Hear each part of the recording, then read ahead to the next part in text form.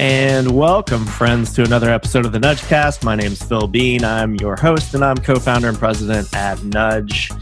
And today on the show, I'm going to be sitting down with a very important strategic advisor to us at Nudge as we've been learning more and more about the complexities and how to navigate population health management and healthcare issues.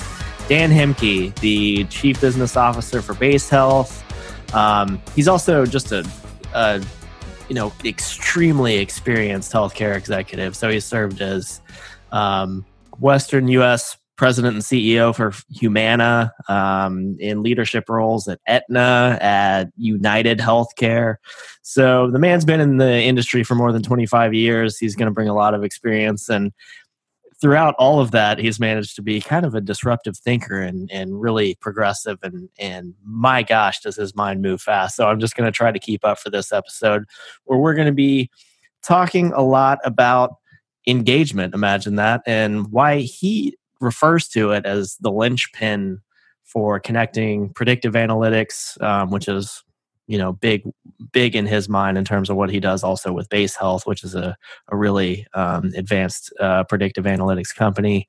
Engagement is the linchpin between predictive analytics and population health management. So should be a really interesting conversation. So I'm going to go ahead and bring Dan in. So let's get over to it. I'm hanging out here on a snowy Wednesday in Richmond, Virginia, and luckily it's not snowy where Dan is calling in from.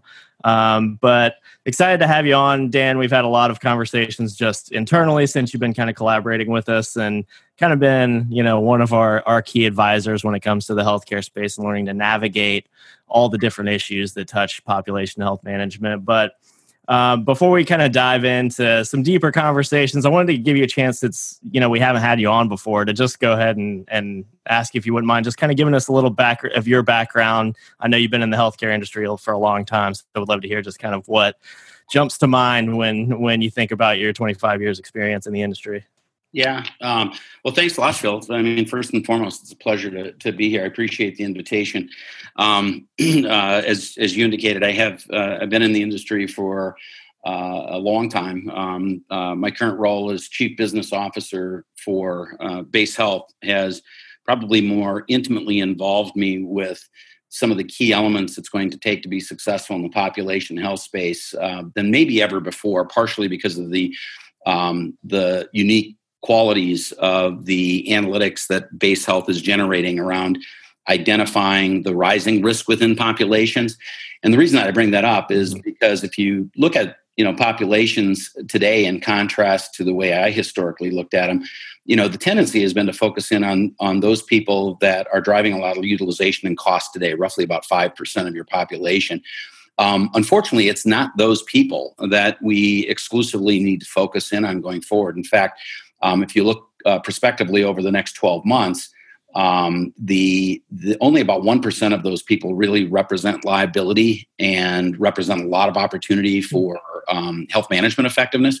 The other 4% are actually transitioning from low to moderate risk to high risk. And the reason I bring that up is because my background, I've spent 25 plus years in the industry, started my career at Mercer many years ago as a benefit consultant, served in a variety of leadership roles in the health plan industry. My last formal corporate role was as the Western U.S. President and CEO for Humana. And I would say throughout that period of time, one of the most significant challenges we've been facing is the unsustainability of healthcare costs and continued erosion of population health. And fact is, the only way we are going to begin or to have an opportunity to favorably bend those cost trends and actually begin to start positively influencing population health in America is by being more intelligent about the way that we do it. And it's one of the reasons I'm so passionate about engagement. One of the reasons I'm so passionate about Nudge Coach is because I do believe at the end of the day, engagement is the linchpin that really is going to connect the value of the kind of analytics being generated by Base Health and the significant number of population health management innovations that we're seeing being deployed around the country. Yeah, absolutely. And so I'm really interested in, well, just because I have you for the first time and get to ask you these kind of personal questions. You've been around the industry, like you said, for quite a while. You mentioned that population health management's been an issue for a long time. I mean, was that something that you were thinking about, even 25 years ago, or how has this sort of evolved over the last, decade or so? It's really funny you ask, because in many respects, I almost think of myself as a serial failure in population health, because I've been working to solve these problems for so long. But the truth of it is even when I started my career with Mercer almost 30 years ago now, we were looking at the same things. In fact, a good portion of my job as an analyst at that time was looking at insurance claims data and trying to understand those things that were really driving utilization and cost, and trying to figure out a way, that we could, drive improved health. And in fact, and at that time, it was largely around concepts around health promotion and wellness. But candidly, we were talking about the unsustainability of healthcare cost trends 25 years ago. That's amazing. Well, I'm glad I got that opportunity to ask you, because kind of wonder about that every now and then. It's amazing, all those things sounded very familiar, Dan. So we're still dealing with the same issues. Yeah. So I know you just got back from HIMSS, obviously a massive annual conference. So it's one of the easiest places to kind of get your finger on the pulse of what's being talked about across healthcare and across population health.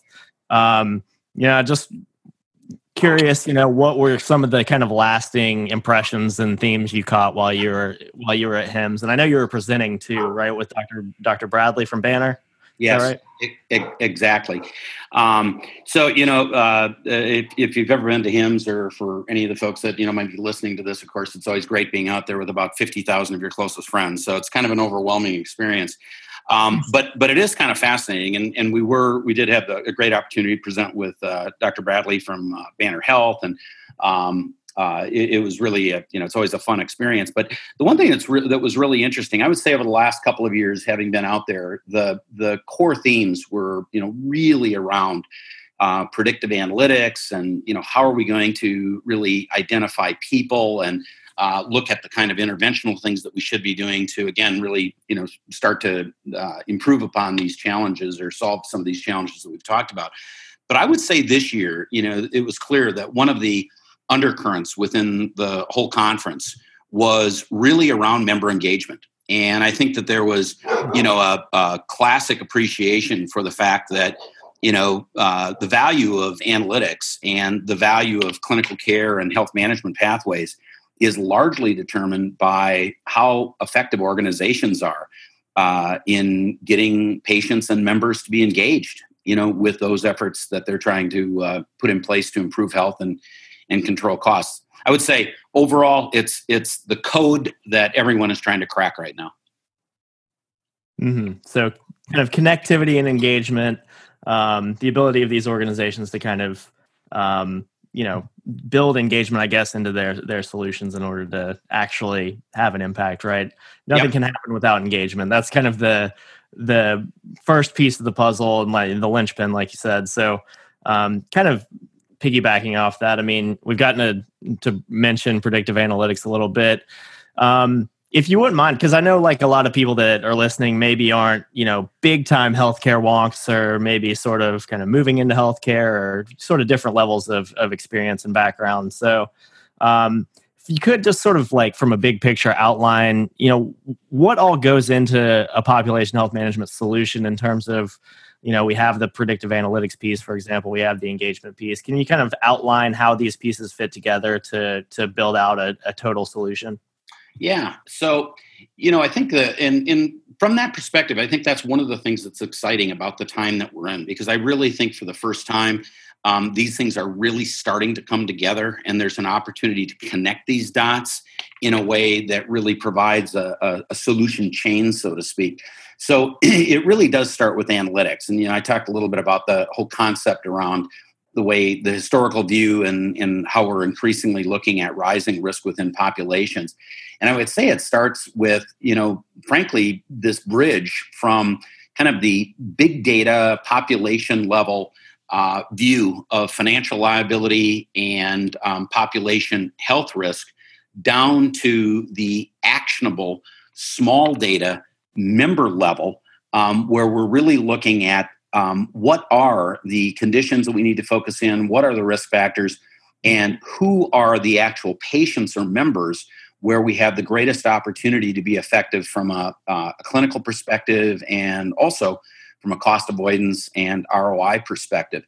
And then, of course, once you've identified, who those people are and where there's the greatest opportunity to really improve health, then you also have to have the programs that go along with it. And I also think that's one of the things that's coming out of analytics is it's helping, organizations like Banner and others to think strategically and tactically around, what are the clinical and health management programs that you really need to have in place.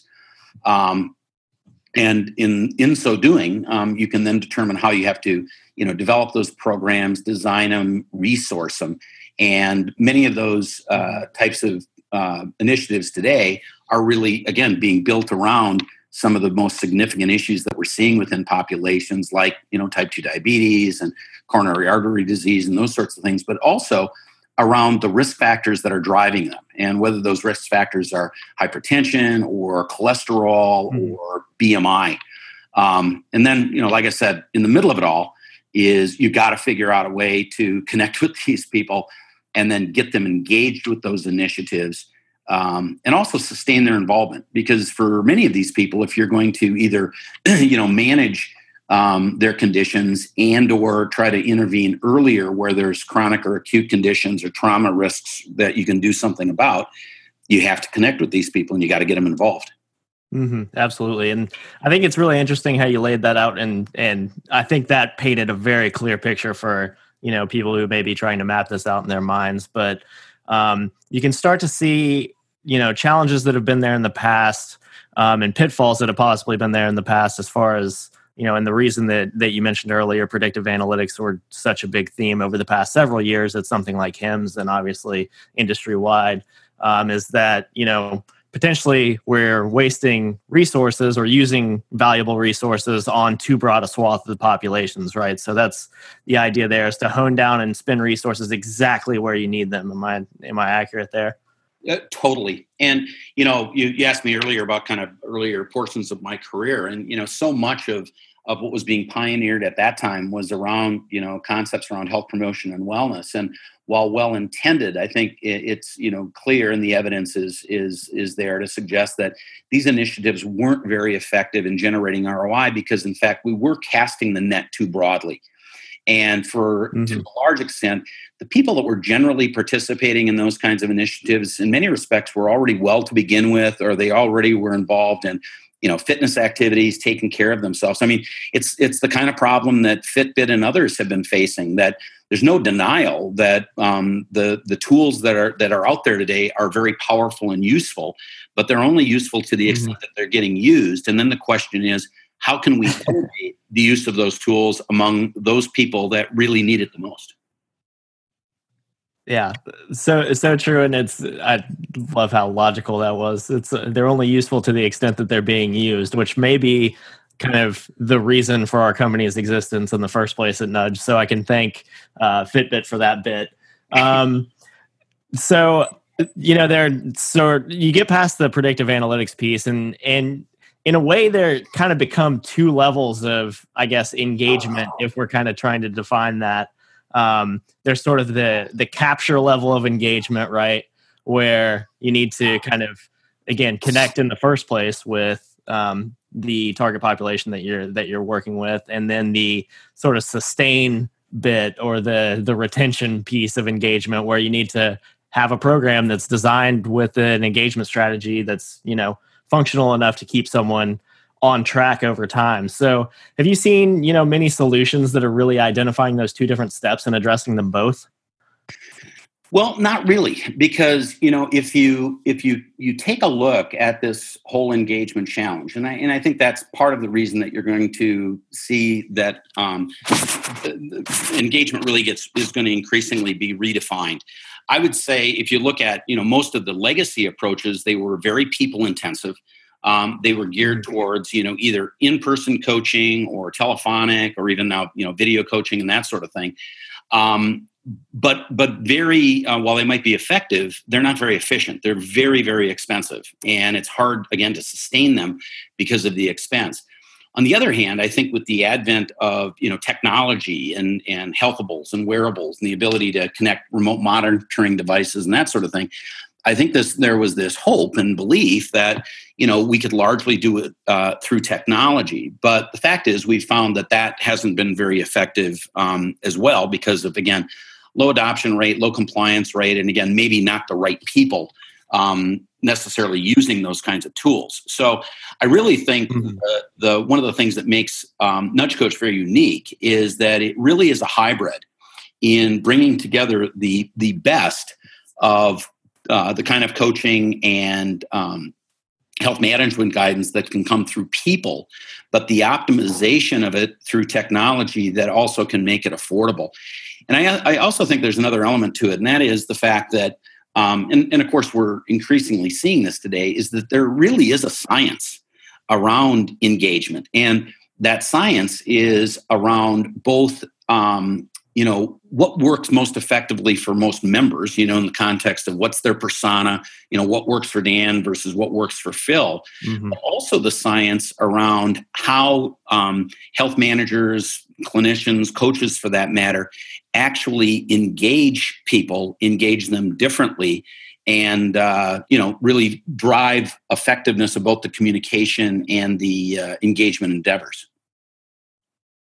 Yeah, and I think we've gotten such an interesting perspective on this coming from kind of where we do in the industry. We've sort of been at Nudge. Our journey has been sort of a ground up approach, and we've been sort of moving up market and evolving in order to move up market. But it's been fascinating for us, I think, Dan, to see like even engaging with some of these sort of small to mid-market groups who are providing engagement or coaching solutions maybe for some of these healthcare providers.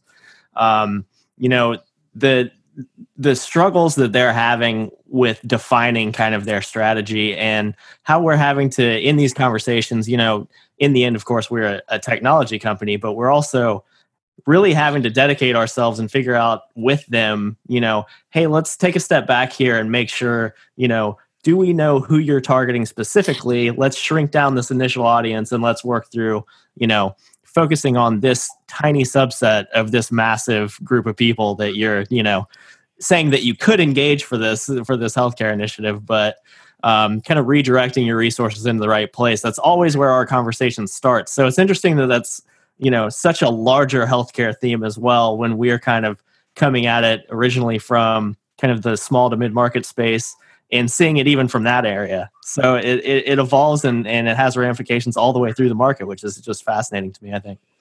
Yeah, absolutely. It's interesting. Work that Base Health has done with Banner has really illustrated that in so many ways. I mean, I can give you an example of, looking at Medicare Advantage population, with 50,000 people in it, where the Base Health Analytics identified, clearly that there were in excess of 20,000 of those people that you could do something with from an interventional perspective to actually, reduce costs or reduce their risk. But at the same time, that's not a very executable number. Right. At the same time, the fact is again, the cost would be very onerous. Scalability is very difficult. But interestingly enough, as you continue to kind of ratchet down, so to speak, and increasingly focus, what you find is even out of a group of that many, you're probably talking, less than a couple thousand people where you really want to focus your energies and where, you can really make a difference.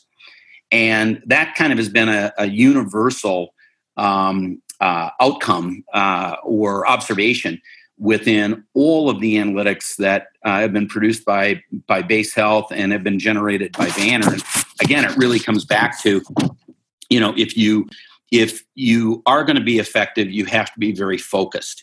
If you look at some of the challenges again that have gone along with engagement, one is the high failure rate, and part of that is because focus on too many people, and then also not the right focus and the right kind of focus. I mean, I've actually been on calls where, basically coaches are doing nothing more than making a phone call and have little more to offer than say, hey, we wanted to check up on you, or we wanted to, schedule a visit or something like that.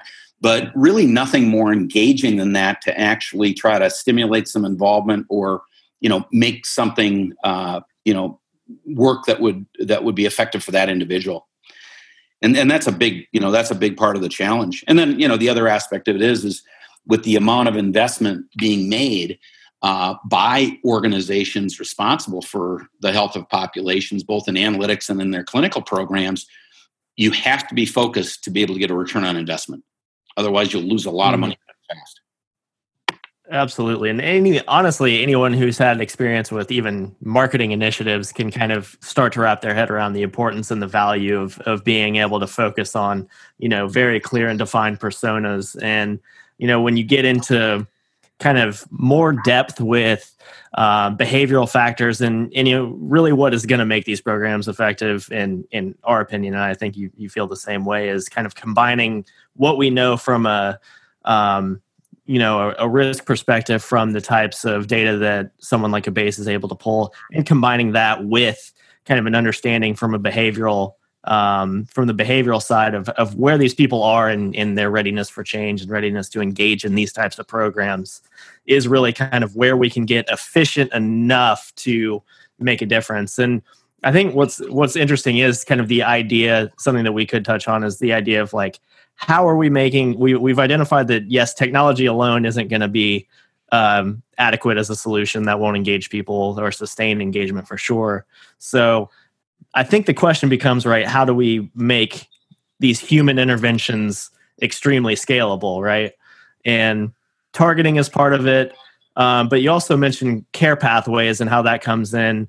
So this all works together sort of, but what are like some of the key kind of care pathways and kind of, I guess we've talked a little bit about conditions, but scenarios that, we think a lot of these organizations need to focus on first in order to address the biggest needs?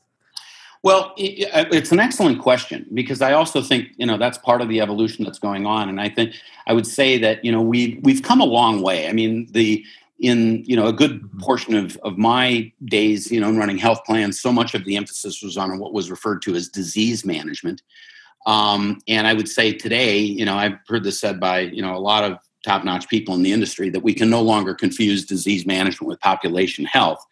And the same is true with engagement. We can't, confuse outreach with engagement. And so I think it starts with, kind of thinking differently and kind of, shifting the paradigm, so to speak. I think the same is true around the concept around, clinical and health management pathways.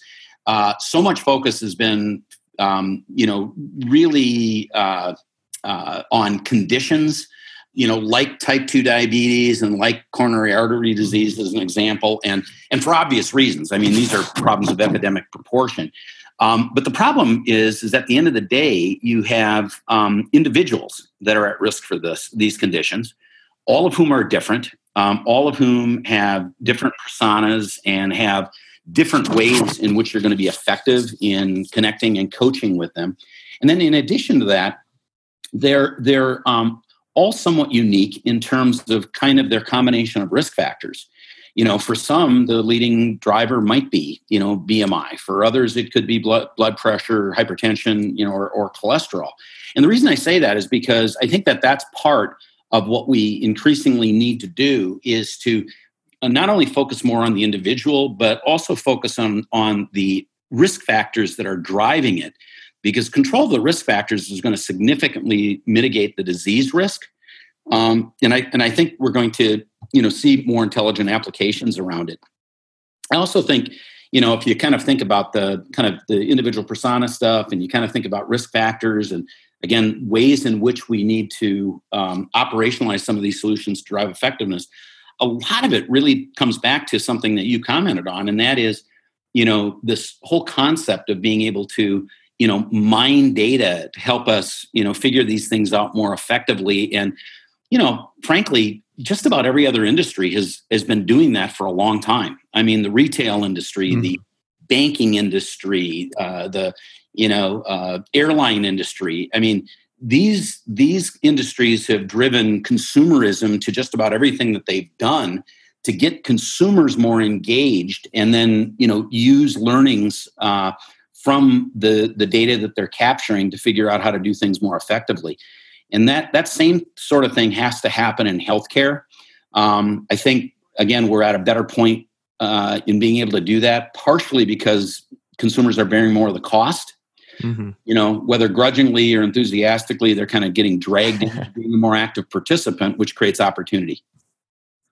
Yeah, absolutely. Sort of the customerization of the healthcare consumer is happening, which is,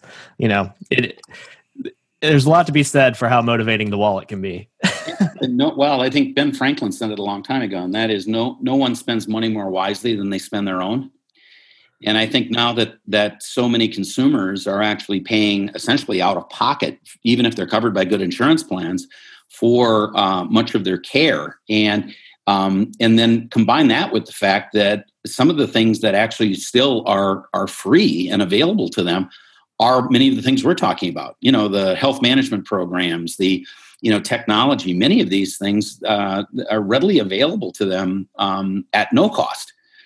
So, again, I think a lot of those things are coming together. And it's interesting. I had people, challenge me many times on saying, well, I just don't think, the average consumer, can really handle this. And it's too complicated for them. And first of all, if you look at there's a lot of data points to suggest that that's not true. I mean, if you look at high deductible health plans and health savings accounts and the dramatic growth we've seen over the last many years, I mean, it still represents one of the fastest growing insurance products in history. Now, a lot of that's driven clearly by, benefit strategy and stuff like that. But, consumers are very malleable. I mean, they learn to navigate as they have tools, and they're increasingly motivated to do it when they have skin in the game. I always think it's funny when people say, well, consumers, can't handle it.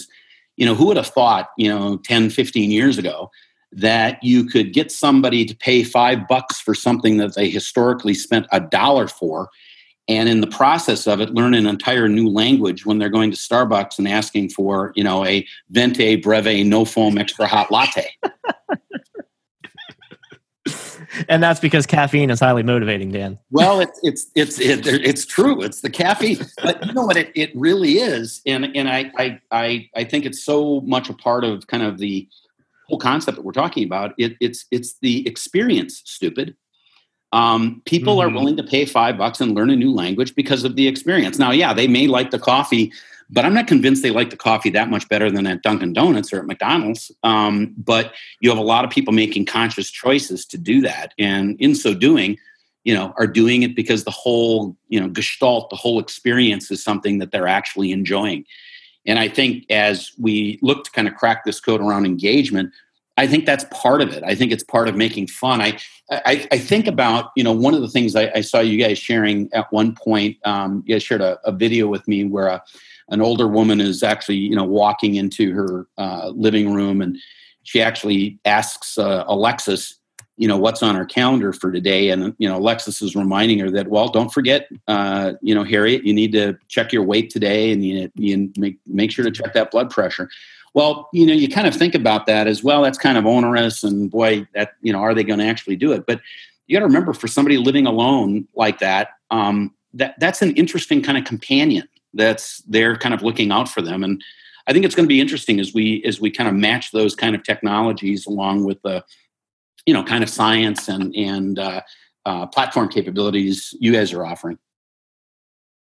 Yeah, absolutely. And we're really tying the experience together with, the introduction of, or just the tying in of things like Alexa. It's really meeting every consumer where they are. And healthcare certainly has the means to go about doing that in an effective way. I think we're just kind of pushing forward into that age, and it's coming fairly quickly, I think. But like you said, we're in healthcare kind of a little bit behind the trends, maybe in other industries, but catching up quickly.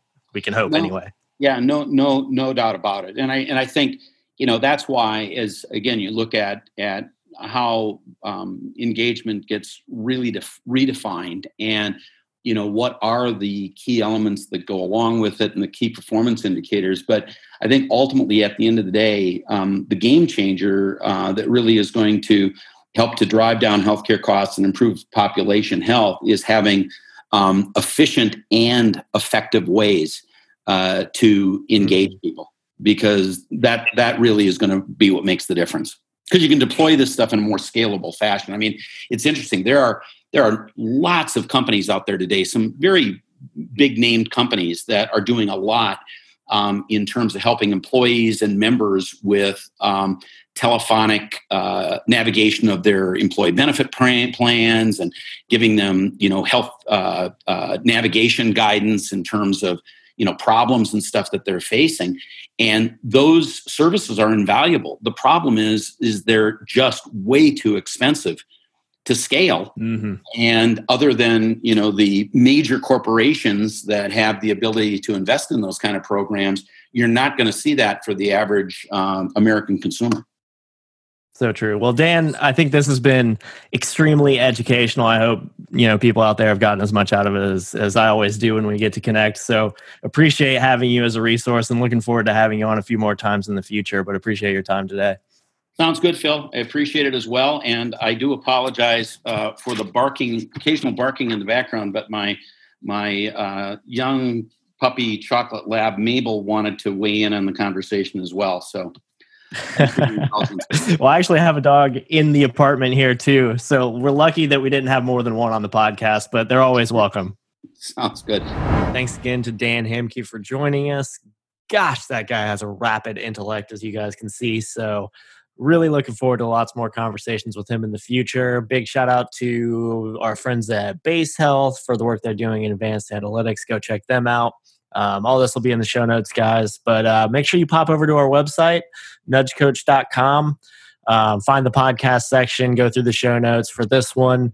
There will also be links to a webinar we're doing with Dan coming up. Really going to be some insightful stuff on how to set up a population health management initiative, what goes into it, and how you can make sure that you build engagement into your model there. So really exciting stuff coming up for us, and looking forward to seeing you all on more episodes of the Nudgecast. Make sure you've subscribed in your favorite podcast app. Maybe even give us a 5-star rating if that's possible in there. And we will see you guys again next time.